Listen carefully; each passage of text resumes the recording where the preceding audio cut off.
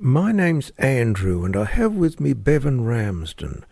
We're from IPAN, the Independent and Peaceful Australia Network.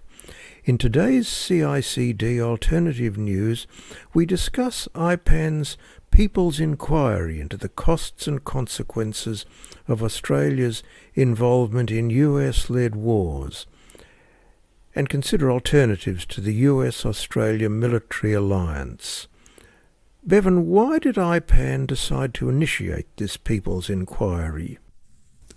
I think IPAN's chairperson, Annette Brownlee, put it well when she wrote in the inquiry website, "The People's Inquiry was launched to get organisations and individuals across Australia to contribute to a national conversation about all aspects of the US-Australia alliance, including the social, political, military and defence, economic and environmental impacts, to create a more nuanced and informed foreign policy.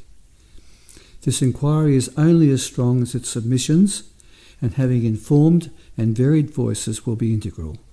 We look forward to hearing from you." I understand that there has been a significant response to IPAN's call for submissions from organisations and individuals, with nearly 150 submissions received thus far. Concurrent with the submissions and to obtain comment from an even wider group of people, IPAN has produced a questionnaire on attitudes to the US-Australia military alliance and has received over 1,000 responses. Bevan, what other activities have been conducted as part of the People's Inquiry? To stimulate interest in the inquiry and encourage individuals and organisations to send submissions, IPAN has conducted a number of webinars featuring panel members of the inquiry. Topics included economics and social impacts, defence and foreign policy, democratic rights and impact on workers, impact on the First Nations peoples and impact on the environment. Between 70 and 100 people attended each of these webinars. Bevan, it's very interesting to see the varied perspectives of the people who've made submissions to the inquiry. Let's look at some of these. Cameron Leckie is a former major in the ADF who served in Iraq. He writes in his submission, "I served as an officer in the Australian Army for 24 years. I believe that our alliance with the United States is detrimental to our national security and as such should be reviewed." He continues, "Based on the conclusion that the United States is the world's most dangerous nation, this paper will propose that Australia should move from a strategy of strategic dependence on the US to one of strategic independence. This is assessed as being the approach most likely to ensure Australia's future security in an increasingly unstable world." Pamela Collett gave this reason for making her submission: profound concern about the consequences of the ANZUS alliance and the current USA proposal to resurrect the first naval fleet to be stationed in our region. She went on to say, "China is the ascending world power, not only in our region but also globally. Australia must learn how to use diplomacy effectively to develop neutrality and peaceful coexistence with China and all our neighbours. Having a formal military agreement with the USA and the possibility of being used as a base for the proposed First Fleet would undermine our security and the possibility of peaceful coexistence within our region." Linda de Boulay wrote that, "I am frustrated that Western society applauds the accomplishments of our war heroes and Anzacs, glorifying murder." She goes on to say, War is hell on earth. War causes people who would normally be peaceful people to be forced to take a side and kill to protect their family's honour and beliefs. Australians don't have the death penalty, yet we send our defence forces off to kill people who have a different version of life that doesn't comply with our own. Who are we as Australians to judge or overrule any other countries in the world after our treatment of our own innocent Indigenous people with the extravagant lifestyles we have when compared to other countries, owing to the stolen Indigenous generation lands and resources? In his submission, Glenn Major wrote, "To define the truth about foreign policy and how reality is distorted by the Western media and politicians, to believe an alliance with America keeps us safe and to win votes. But factors of scale are not recognised, and the arms race and going to war have high social and financial costs." He continues, "Australia is a peaceful island continent and isolated from active conflict zones in the Middle East and other places. We should limit the scope of our military agenda to only missions sanctioned by the United Nations in our region where there are critical humanitarian emergencies or threat, or act independently like we did in East Timor, where diplomacy and constraint was the strategy for success of the mission and there was minimal impact on the physical environment."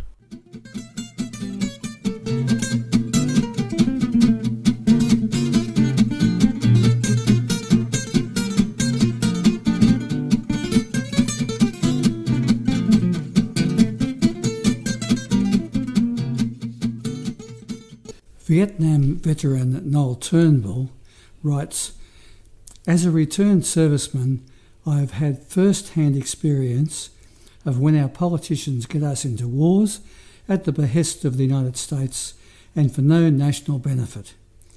He also writes, "I am a Vietnam veteran who served as an artillery officer. I was a conscript and was not opposed to the war at the time. However, after my tour of duty, I realised the war was unwinnable and the devastation inflicted on Vietnam was unnecessary and criminal. After returning to Vietnam a number of times since, I became aware of how it might have become another Asian tiger much sooner if they had not endured the war and the suffering and the devastation involved. The killings, the bombings, the defoliants were unnecessary and achieved nothing except destruction. Subsequently, we made the same mistake in Iraq, a war which was made worse in moral terms because of the lies told about WMDs. The situation of the Middle East as a result of US, Australian and UK involvement is stark evidence of what dreadful mistakes were made. All this is clear evidence of the need for commitment of troops to be only undertaken after thorough, honest debate in our Parliament. Never again should Prime Ministers be allowed to send troops to wars without parliamentary approval." Rosemary Morrow from the Blue Mountains in New South Wales writes in her submission, "I am profoundly concerned for the potential of Australia's foreign policy of alignment with USA to backfire, and it is provocative." She continues, "From years and years of working in countries engaged in civil war and recovering from war, such as Timor-Leste, Cambodia, Vietnam and Afghanistan, and work with Pacific Island nations, I have been aware how much Australia must be independent and peaceful facilitator of health, environment and prosperity in our region. Australia is compromised by being engaged with an increasing difficult USA, and it has not served us to be with it in such recent engagements in Iraq, Afghanistan and longer ago Vietnam. I am also a Quaker, deeply convinced that the way to peace is peace, and that we will be trusted and consulted when we are independent. The Asia-West Pacific region requires and independent politics and future. So in this submission I make a serious and engaged request that all Australia's policies from now be directed to becoming a peaceful and independent nation. In his submission, Stephen Horn writes that I am concerned about the consequences of further entrenching the country in a system geared to war and geared away from peace and peaceful coexistence within our region and beyond. Lastly, Jamie Piotrowski writes, please end Australia's involvement in wars led by belligerent warmongers from the USA and the like, who start wars for economic purposes and lie about true reason. We could go on and on. The response to the People's Inquiry shows that there is widespread concern about Australia's present foreign policy, our close alignment with the United States, and the calamitous military entanglements that have resulted from it. It indicates a general desire among our people for a more peaceful and independent Australia.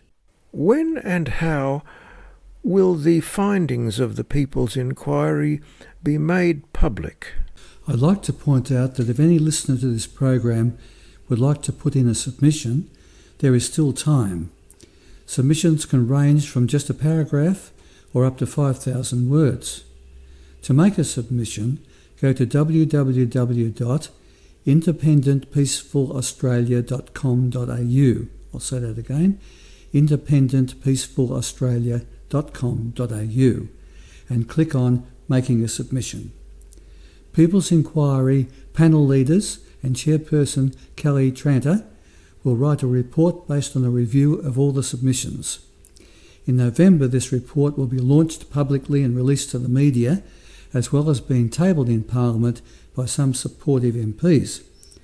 Copies will be published and distributed widely, and functions held to publicise its findings and to seek commitment and support from organisations and individuals. Let's hope the findings of the People's Inquiry will make an impact and contribute to a serious review of current Australian foreign policy, the US-Australia military alliance, and the need for an independent and peaceful approach to foreign affairs. As usual, CICD welcomes listeners' comments and suggestions, which can be emailed to peacecentre@cicd.org.au. That is peacecentre@cicd.org.au. Good morning and thanks for listening.